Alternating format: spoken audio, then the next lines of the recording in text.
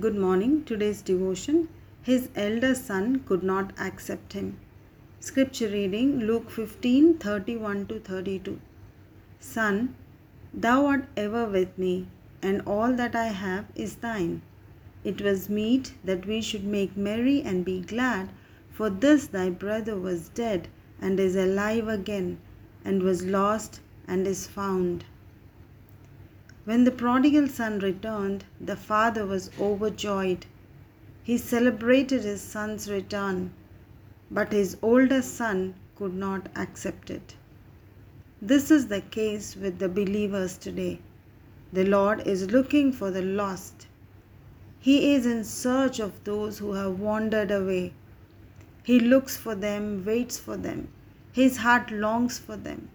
He is not happy when they walk away, when they struggle in life, when they are going through the rough paths because of their wrong choices.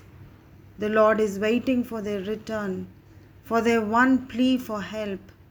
They have to recognize their lost condition and seek help.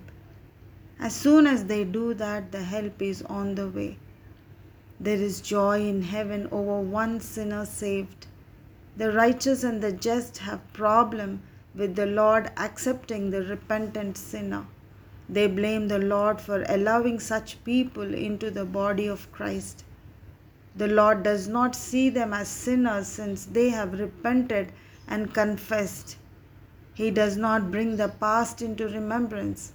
He celebrates their homecoming.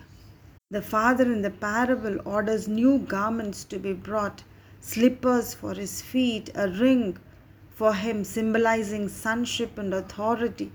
He throws a grand party in his honor. No one can measure the joy of the father. Anything he does is only an expression of his joy. His son has come home. Only a parent can know what it is to get back his son. As he saw his son approaching, he ran towards his son, embraced him, and brought him home. We can imagine the father standing days on end waiting for the son to return. One glimpse of him, even a shadow, would make the father run. Do we see the love of the father for the lost one? We who represent elder brothers, who have enjoyed the Father's love and His continual blessings, be more welcoming? Let us accept the wayward brother for the simple reason the Father loves him. He has returned. What more can we ask for? Let us be kind and compassionate to those who come back home. May the Lord shower us with such love and compassion. Amen.